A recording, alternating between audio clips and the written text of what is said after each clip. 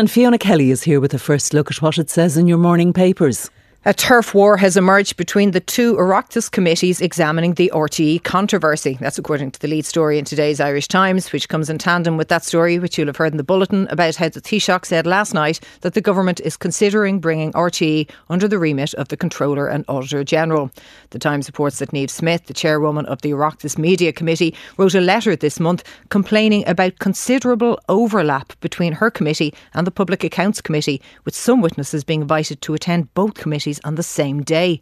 At a meeting of another committee, the Parliamentary Privilege and Oversight Committee yesterday, it was stated that both chairs would be asked to collaborate and ensure there is no further duplication of work. A senior source remarked afterwards, the idea that everyone goes running after the ambulance is not a good idea.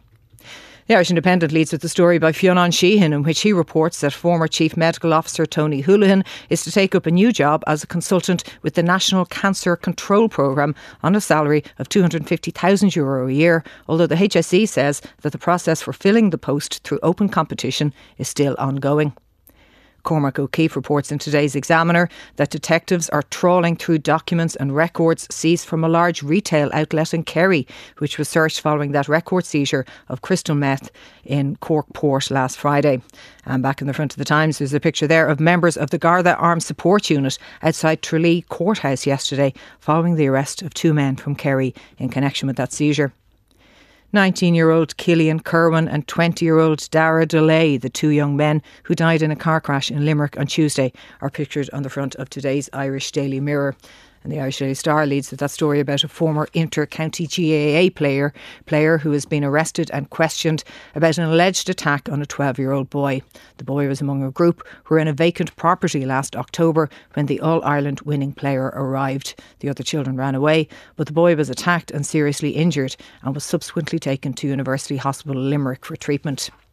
Return of big money divorces. That's the lead headline in the Irish Daily Mail, which reports on a 71% increase in divorces at the High Court in the past 5 years, where assets of more than €3 million are at stake. The Irish News leads with tensions between loyalist groups in East Belfast over plans to commemorate the death of two men who were killed when a bomb they were carrying exploded in Belfast city centre in 1977. And the prospect that Belfast City Council may outsource Northern Ireland's only international athletics track, the Mary Peters track, to UK-based social enterprise operator receives coverage on the front of the Belfast Telegraph. And finally, for its lead story, the Irish Sun reports that Dancing with the Stars judge Brian Redmond has added a new string to his bow as a radio presenter. The 46-year-old is presenting the mid-morning show on KCLR, which broadcasts in Carlow and Kilkenny. He tells Ken Sweeney, "I'm the new Joe Duffy with a bit of Claire Byrne when I want to be," which prompts the headline, "The Jive Line is now open." Fiona Kelly.